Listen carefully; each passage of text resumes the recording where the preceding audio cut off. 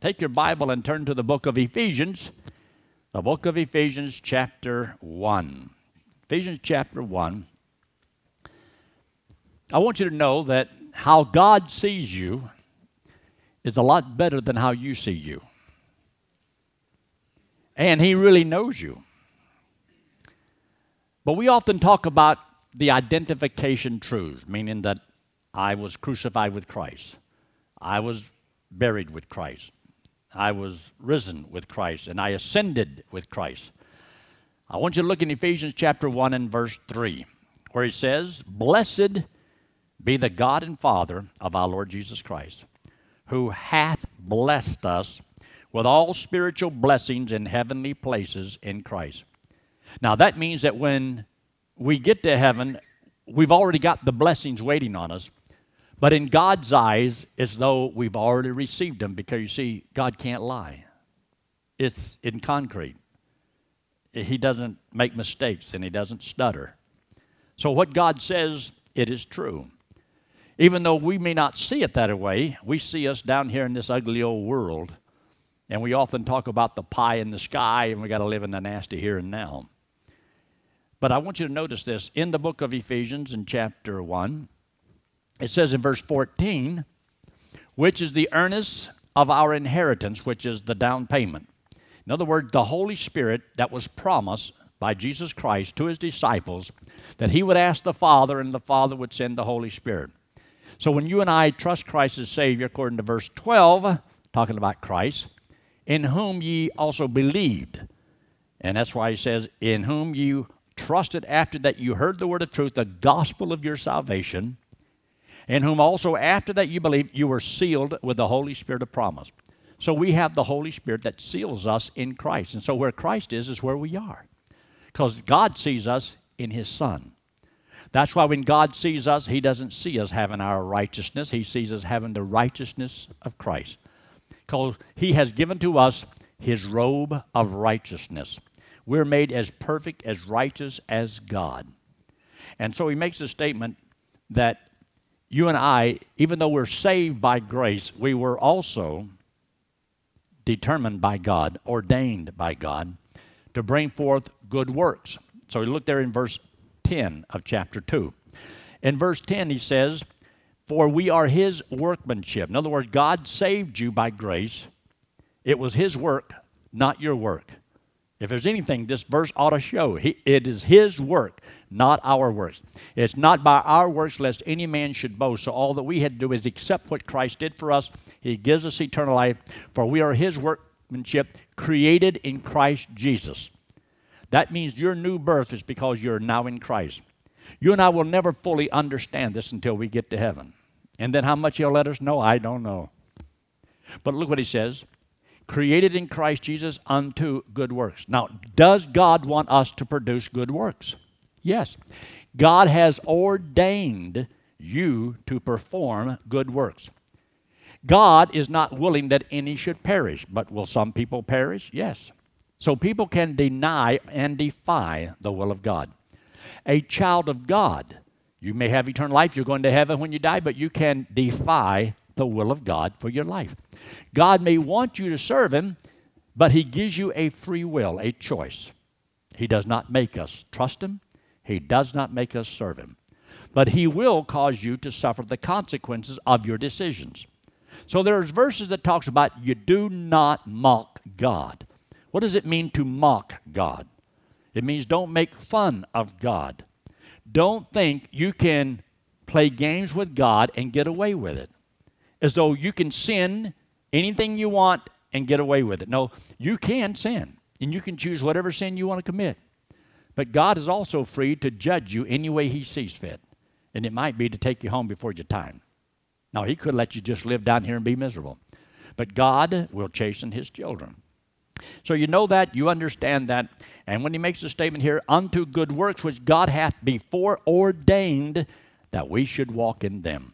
So I believe that it is the will of God that we walk in good works. It's the will of God. It's what God wants us to do. Now, if you will, look there in chapter 3 of Ephesians. Chapter 3 of Ephesians, it makes a statement in verse 15. Of whom the whole family in heaven and earth is named. So there is a whole family of God. There are those that have already gone on to be with the Lord, but they're still part of our family. We are down here, they are up there, but we're in the same family. And so he says, while we are here and not there, there's something he wants us to know. And he says in verse 16, that he would grant unto you, according to the riches of his glory, to be strengthened with might by his Spirit in the inner man. So it is the will of God, yes, to produce these good works. It's also the will of God that by the Holy Spirit of God that lives within every child of God to strengthen us, that we might perform the things that God has for us in the inner man. So while we're here in the body of flesh, we are to live in the new man, in the new birth. So that means that God wants to strengthen us and make us strong enough to do the things we're supposed to do. Now in chapter 4, it talks about the old man, the new man, a choice. It is not the will of God that we walk in the flesh. It is the will of God that we yield to the new birth and walk accordingly. So there's things that God wants us to do. Even though God already sees the end from the beginning, we are going to be there. It's like we often say, well, I've already cheated. I read the last book in the book of Revelation or chapter, and we win. Yet we win. We win. Why? Because we're going to get there. We're going to be there. But not because of anything we've done, but because of what Christ did for us. But that's not all there is to it. There's so much that God wants us to know and to do. And so that time between when you trusted Christ and when you get to heaven, God has something he wants us to know. He has something he wants us to do. So he makes a statement here that we are to serve the Lord, but be prepared for a battle. Now look there in verse 10 of chapter 6. Finally, my brethren, be strong in the Lord and in the power of his might. Put on the whole armor of God that you may be able to stand against the wiles of the devil. Now, a few years ago, a number of years ago, I was sitting in a restaurant. I had me a piece of paper, usually a bunch of napkins, and I write and scribble. And I make a few little notes here and there, and so I kept thinking about I guess you could call it the perfect storm. Anybody ever heard the phrase, the perfect storm? The perfect war, the perfect storm, the perfect trial, the perfect temptation. It means it comes complete. It's got everything there. Nothing's lacking in this storm. Everything is there. All right. It don't take much to humor some people. Am I there now? Okay, maybe I need to glue it to my face. Put a rubber band around here and put it on this ear over here, and it'll hold it right there. So, now it's very difficult for me to maintain a train of thought when so little can humor so many. I guess it could be kind of like, the sermon I preached one time on the camel and the gnat. There's a sermon there. But anyway, to think for a moment about the perfect storm, you'd want to have everything just right. When you think about a guy by the name of Job, wouldn't you say that was the perfect storm? I mean, there was nothing lacking there. He had everything go wrong. I mean, his wife, that would be called just a storm in itself. Only thing she did was tell him, why don't you just curse God and die? Really encouraging words. What about when you lost 10 kids? That would have been a storm in itself that some people have to go through and have to, really, that would be a great trial of affliction.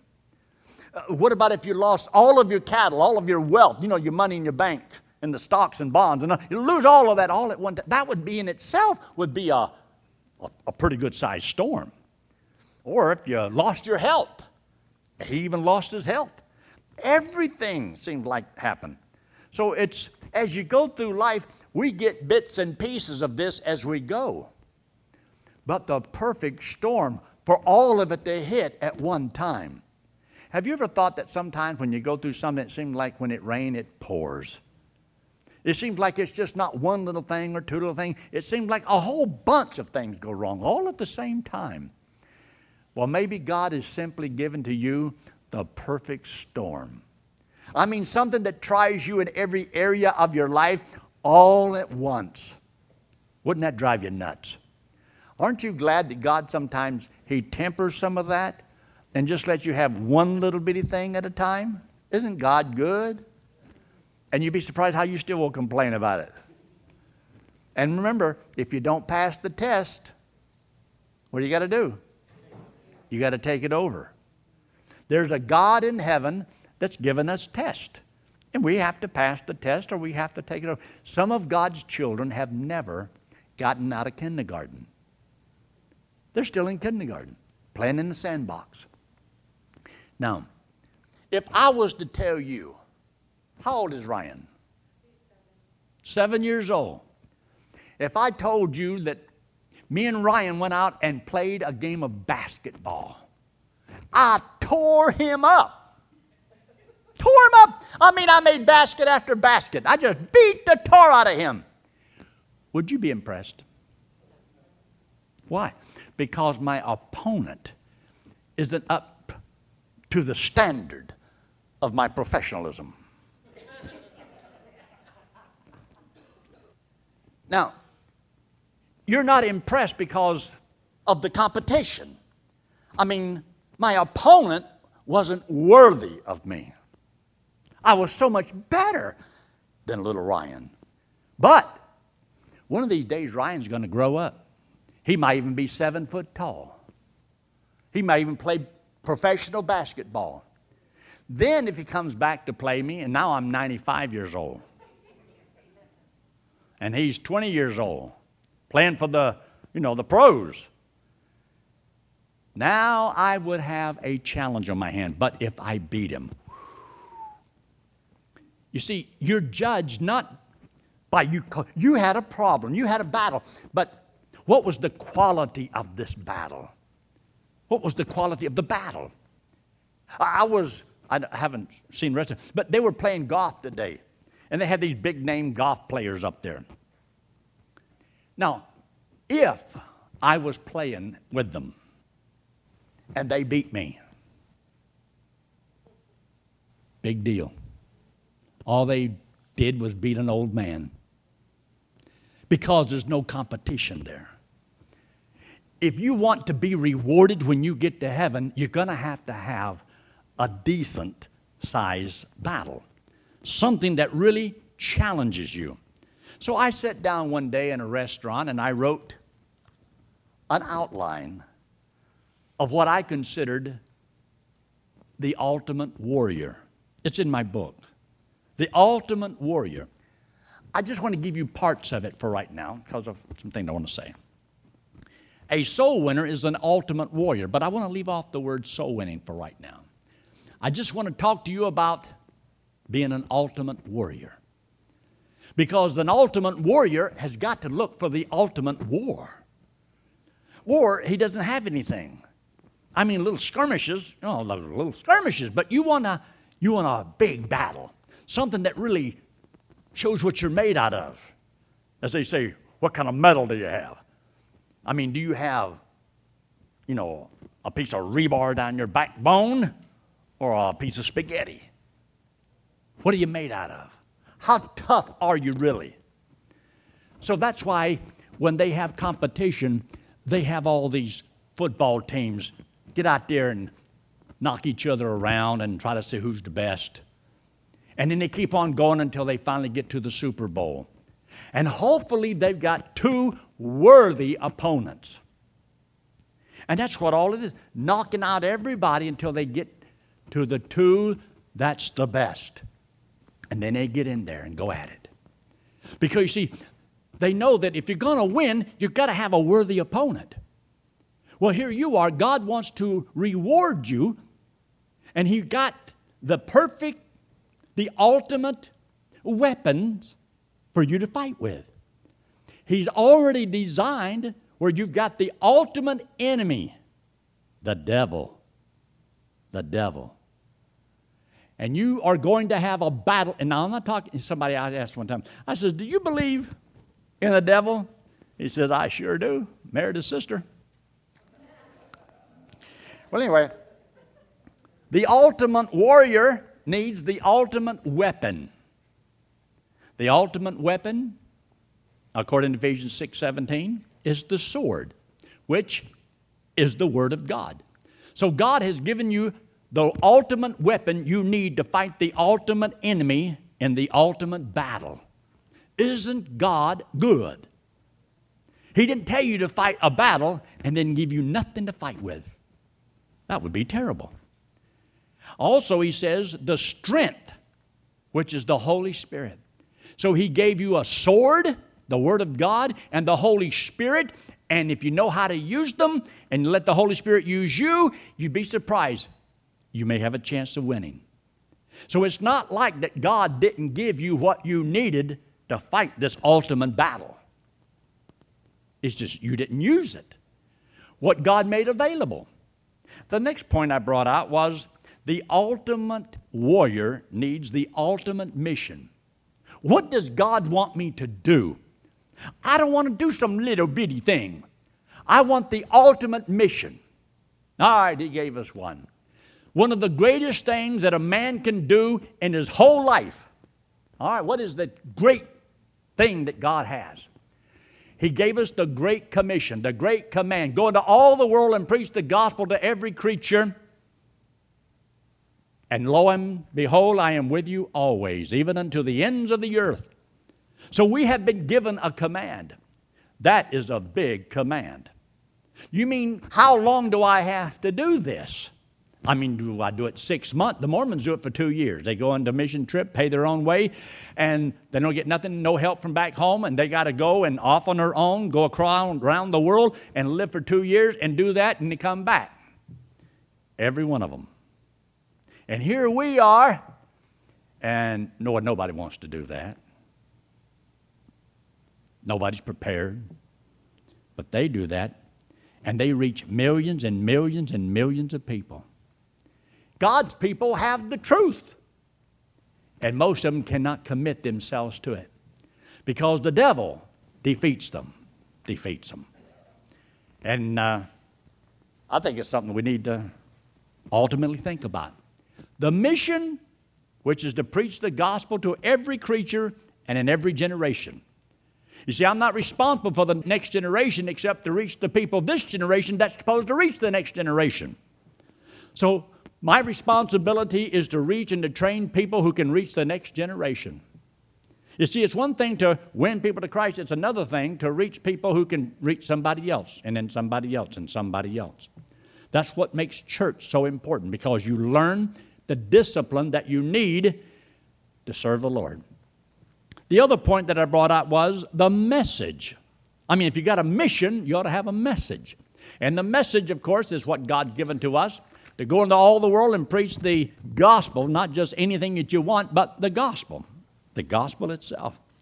And the gospel, of course, is the death, burial, and resurrection of Jesus Christ, which is what He did for us so that we could be justified by faith.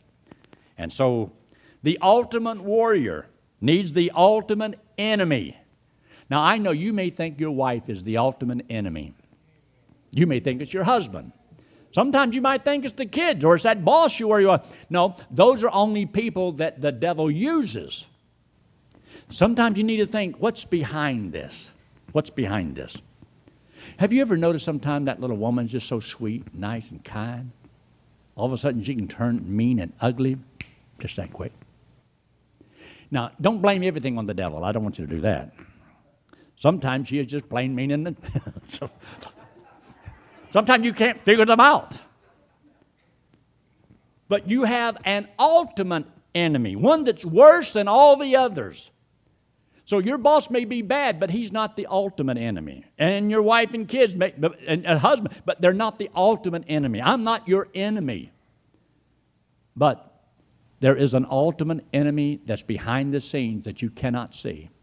And the Bible describes him as a roaring lion, seeking whom he may devour because he's hungry as can be. And he devours you. And you'll notice in the book of Galatians in chapter 5, he says, love one another and be kind one to another and do not devour one another. So whenever Christians are devouring each other, it's because the devil is controlling one of them. And that's why, see, he's using you to devour somebody else. So there's a devil behind the scenes. That's why you need to always realize the devil wants to use me. And you need to understand God wants to use me. You are the one that decides who gets to use you. Do you want the devil to use you? All you have to do to find out if he's using you is, remember, the devil always gets you to say and think and do that which is wrong. The Holy Spirit cannot lead you wrong. The Holy Spirit can't lead you contrary to the Word of God. So the Holy Spirit will always lead you to do right. And if whatever you're doing isn't right, surprise, somebody's got control of you.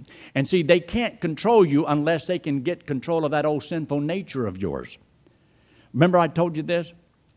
The only reason you can catch a rat with a piece of cheese is because there's something on the inside of the rat that likes cheese. The reason the devil can use sin to catch us with and lure us with is because we like sin. We have something on the inside of us that likes to sin. It's called an old sinful nature. Well, doggy. And 3 of those things is revealed in the lust of the flesh, the lust of the eyes, and the pride of life. So sin is what can always be traced back to the thing called pride. Pride, P-R-I-D-E. We want our own way. Before you ever trusted Christ as Savior, the Bible says, according to the course of this world, we all walked that way. We all had the same kind of a mind of rebellion to God and children of rebellion, children of disobedience. That's how God sees us. Because we were lost, all we had was a sinful nature, and we walked according to the course of the world. Now that you know Christ is your Savior, God doesn't want us to walk according to the course of the world. He wants us to be different. So, he says the ultimate warrior needs to fight the ultimate enemy. And the ultimate enemy, chapter 2 of the book of Ephesians, in verse 2, talks about the prince of the power of the air, which is a reference to the devil himself. So we have the ultimate enemy. Every one of us has the same enemy. And that's why almost all of us fight the same battles. Not the same kind at the same time, but in the course of our life, you'll be surprised that you will have fought the ultimate battle. God is going to reward us when we get to heaven because of the battles you've had to fight. Now, you may lose a little skirmish here and there, but you don't have to lose the war.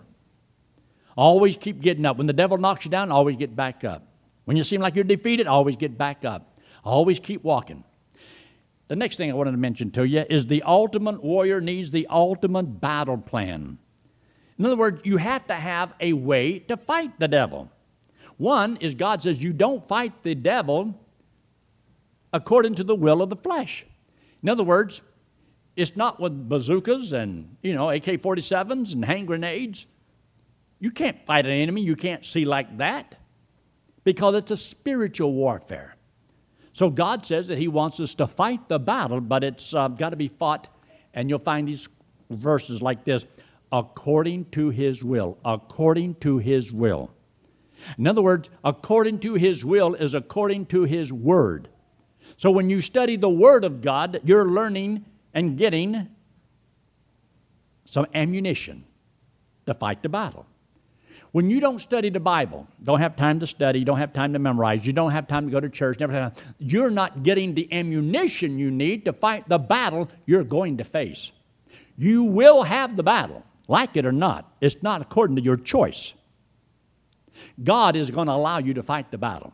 Ready or not, here it comes. Now, it's not more than what you could bear had you served Him and studied and prepared. But when you don't, you fail. And that's why a lot of God's children live a defeated Christian life. So he says this. He says, now if is the time to be saved, then now is the time to fight. Doesn't it say in the Bible that now is the accepted time? Salvation, now? Well, if now is the accepted time, now is the time to witness. Now is the time to serve. It's now. Most people, it is so easy to dedicate your life to the Lord, which is out there, and hard to dedicate the day which you do have. So you got to keep that in mind. So the ultimate warrior needs an ultimate battle plan. God has a plan, a way that will work. How for you to stay strong. He says, do not be conformed to this world, because you can't fight His war according to the course of this world. You're to be transformed by the renewing of your mind, that you may prove or discover what is that perfect and acceptable plan that God has for you. So there is something God has for you, and it will work. And you can fight the battles, and you can win, if you want to win. But if you go through life and you always feel down and defeated and nothing ever works, that's your own fault. Do right. Find what the God talks about on how to fight the battle. Then the ultimate warrior needs the ultimate mental toughness.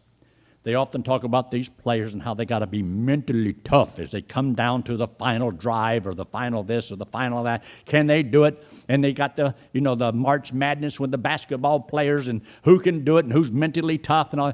A Christian has to be mentally tough.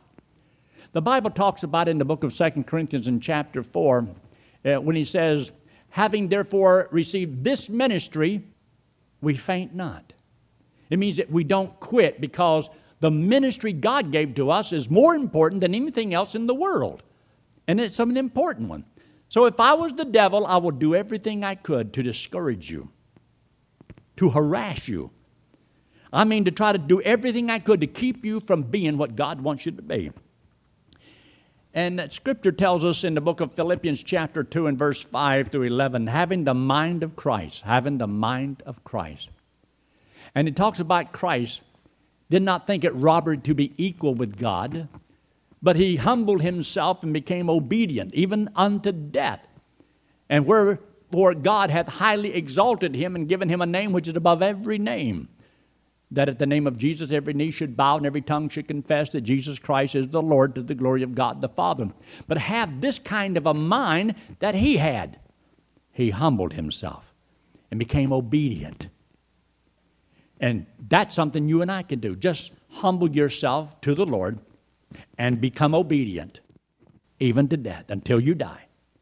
As long as you're in this body, there's going to be a lot of problems you're going to have. But remember, I said this morning, the problems are simply opportunities for you and I to serve the Lord, to prove whether or not do we love the Lord more than anything else in the world. Because if you don't, then anything you put between you and God, God has the freedom to remove. Remember what I'm saying? I'm telling you the truth. God is a jealous God. Jealousy means I don't want to be replaced. This is why a girl gets so jealous when another girl looks at her boyfriend. You don't want to be replaced. Or some husband see his wife winking at some other guy. That's murder. You don't want to do that. So you, as a child of God, got to understand, don't make God mad. Don't make Him angry, because you make Him mad, you can't win. Also this, you must believe that the battle is worth the fight. Why fight a battle to you that's not worth the fight? That's why you have to find out, what do you believe is something that's worth fighting for? Some things are not worth fighting for. Some things, you can accept it or leave it. Other things you can be very greatly concerned about, but you wouldn't die for it. But there are some things that I would die for. And so, in 2 Corinthians 4, when he says, having this ministry, we didn't quit. And in that chapter, and I preached a sermon on this one time, in verse 8, we were troubled, but we didn't quit. In verse 15 it says, well, we were perplexed, but we didn't quit. And we were persecuted, but we didn't quit. And we were cast down, but we didn't quit. This is what Paul is saying. Because he said they were in this ultimate battle with the devil. Because in that same chapter it talks about that there was a veil over the eyes of those that do not believe. Because the God of this world hath blinded the minds of them which believe not, lest the light of the glorious gospel should shine unto them. And we have this treasure in earthen vessels. Inside of you, the knowledge of how to go to heaven is the most powerful truth on earth. That's what makes you so rich. That's what makes you so valuable. The knowledge you have on how to go to heaven. Because you have something that most people do not have. You have that truth. Therefore, the devil is going to do everything possible to keep you from sharing that truth. The ultimate warrior needs the ultimate victory. When that time comes, when that moment comes, don't you want to be able to say, I have fought a good fight. I have kept the faith. I finished my course. Therefore, there's laid up for me a crown of righteousness, which the Lord is going to give to me. Not only to me, but also to all of them who love His appearing. So, whether you fight or not is your choice. But you're in the battle. You're in the war. And you can run, be AWOL, and not fight at all. You can throw up, I surrender. I surrender. I'm not going to fight. And do nothing, and God never use you. Or you realize that I've got one life to live, this one little short period of time God's given to me. And for all eternity, God's going to reward me for what I did for Him. But nobody can make you serve the Lord. Nobody can make you love God. Nobody can make you faithful. That's a personal thing. I have always, all these years, trusted the Lord to challenge and motivate people. Because I know all I can do is just tell the truth as honestly as I know how and leave the results to the Lord and see what God will do. Now, let me just tell you this. Who do you think, of everybody you know or have ever heard about, has ever fought the real ultimate battle? The ultimate battle. Where do you think it was fought? It was fought on Calvary. You stop and think when Jesus Christ went to the cross, and even before He got there, the battle that He fought. But He came into this world for one reason, and that was to die on the cross to pay for our sins. We often say that all our sins were placed on Him at the cross, and to a certain point, just about every sin you can name was done against Him. They lied about Him. They beat Him. They mocked Him. They scorned Him. They spit on Him. They hit Him. They pulled His beard. They shamed Him by stripping Him naked. You name the sin that people, they even come to the place, they murdered Him. They murdered Him. They lied about Him. Think of all the things that happened to Him. And they said, if you are who you claim to be, if you are the Son of God, then why don't you come down? Why don't you come on down? Save thyself. But if He had it, He couldn't have saved anybody. Now me, I'd have come down, zapped him one, and went back up. But then that's me. So Jesus Christ had all these sins against Him. All these lies. The devil against Him. He even asked His disciples to pray for Him, and they wouldn't. They just fell asleep. All forsook Him. Have you ever felt forsaken? Alone? You name what you've ever faced and gone through, and Jesus has gone through that. Tempted in all points, like as we are, yet without sin. The ultimate battle against the ultimate enemy. Let me ask you something. Did He win? He came back from the dead, ascended into heaven, seated in the heavenlies.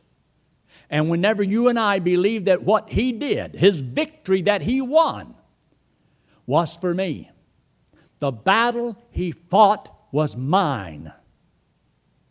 He fought my battle. He died in my place. But He came back from the dead, ascended into heaven, and what He did was put to my account as though I did it. So as far as God is concerned, He sees me in His Son seated in the heavenlies. It's a done deal. It's done. That's where God sees me. I am as secure as anybody can ever be.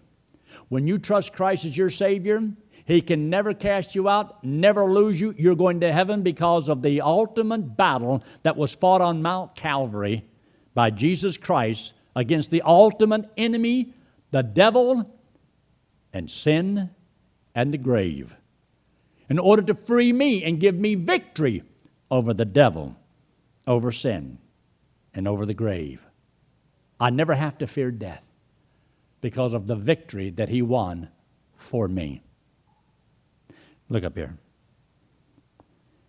This hand represents you and me, and the wallet represents sin. We all have sin on us. Now, God says that He loves us, hates our sin, but He loves us. And for us to pay for this sin is eternal separation from God. You see, where did all those sins come from? We failed. We failed. These are all our failures. All the times we broke the law of God. We trespassed. We overstepped a boundary. And therefore, we're guilty. We failed. And though God says that He loves us, but He hates our sin. And if we pay for our sins, it's death in hell for all eternity. But God says that He loves us and wants us to go to heaven. To go to heaven, we have to be perfect, and none of us are perfect. So the Bible says that we cannot save ourselves. We cannot save ourselves. The Bible says that when Christ died for us, all we had to do is believe that He did it for us, because you cannot earn eternal life. This hand represents Jesus Christ, God in the flesh. He came into the world because He loves us, hates our sin, because our sin separates us from Him. So Jesus Christ came into the world and He fought all these battles, but never failed. He was victorious all His life, never committed one sin. He fought the ultimate battle against the ultimate enemy, paid for our sins, and came back from the dead victoriously. And all that you and I have to do is believe He did it for us, and He would put the payment He made to our account. We get to go to heaven on what Jesus Christ did. He says, "These things have I written unto you that believe on the name of the Son of God, that you may know that you have eternal life." I know that I have eternal life. I know that I know that I know. I know. And I want you to know that I know. Do you know? Do you know you have eternal life? Do you know you're going to heaven when you die? That's the best news in all the world. And there's only one person that can get the credit, because only one person fought the battle for us and won. Christ won the victory. Let's pray, shall we? With every head bowed and every eye closed and no one looking around.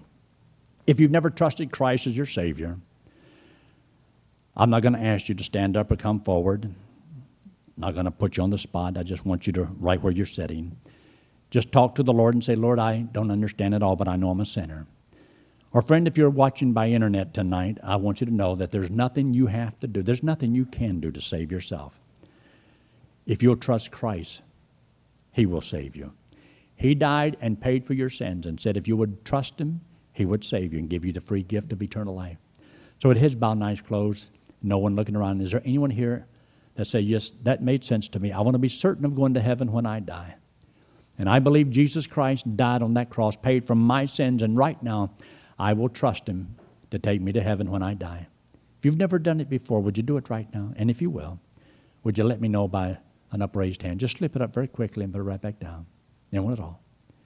Anyone at all? Our Father, we thank You so much for this time together to study Your Word. Lord, there's a lot we don't know. The battle is raging. And Father, we just pray for wisdom, that we would seek Your Word and apply the weapons that You've given to us. And by prayer and yielding to You, that, Father, we can have victory. We ask Your strength in every life here. Help us to do right, to honor you in all things. In Christ's name we pray. Amen.